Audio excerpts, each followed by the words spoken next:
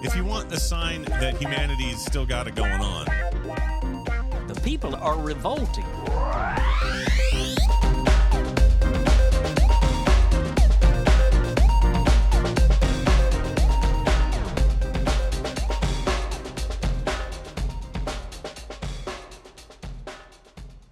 Welcome to People Are Revolting, a daily dose of disobedience.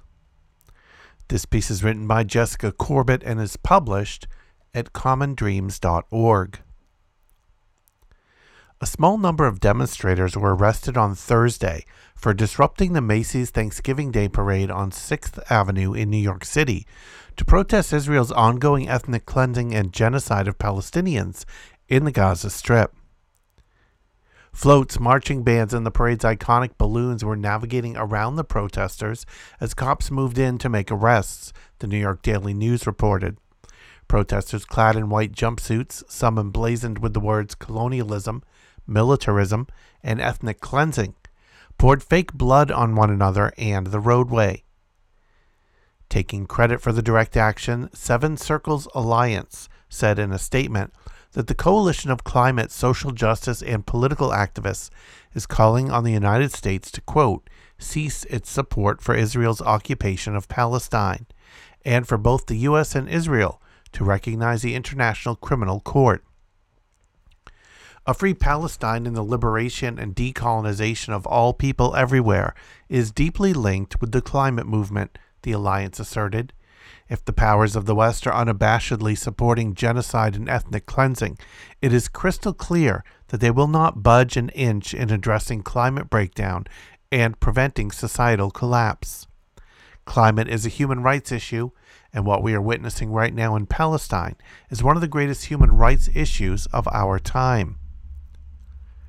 The direct action wasn't the only expression of solidarity with Palestine during Thursday's parade. Someone riding on the Mashpee Wampanoag tribe float also held up a Palestinian flag.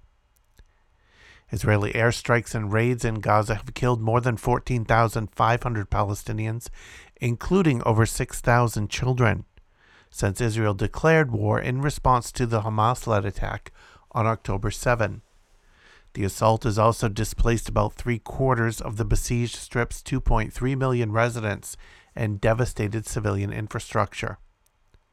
Massive street protests around the world over the past several weeks have pressured political leaders to demand a ceasefire and path towards peace in Gaza, while genocide experts and other critics of Israel's war, including some Israelis, have advocated for action by the ICC.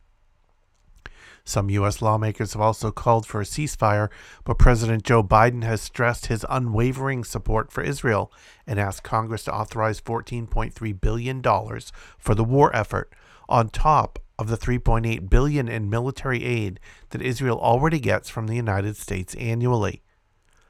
A 4-day pause in fighting is scheduled to begin at midnight to allow for the release of 150 Palestinian women and children from Israeli prisons, as well as 50 hostages held by Hamas. Quote, a temporary pause in the violence is not enough, U.S. Representative Rashida Tlaib, the only Palestinian American in Congress, said earlier this week. We must move with urgency to save as many lives as possible and achieve a permanent ceasefire agreement. If you want to follow People Are Revolting on social media, you'll find us in the Fediverse at Moving Train Media at collectiva.social. If you want to listen to back episodes, head over to peoplearerevolting.com. Keep revolting, and thanks for listening.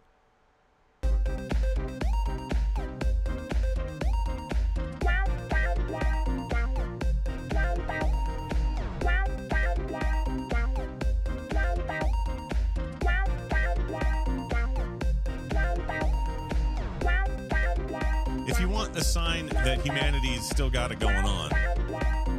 The people are revolting.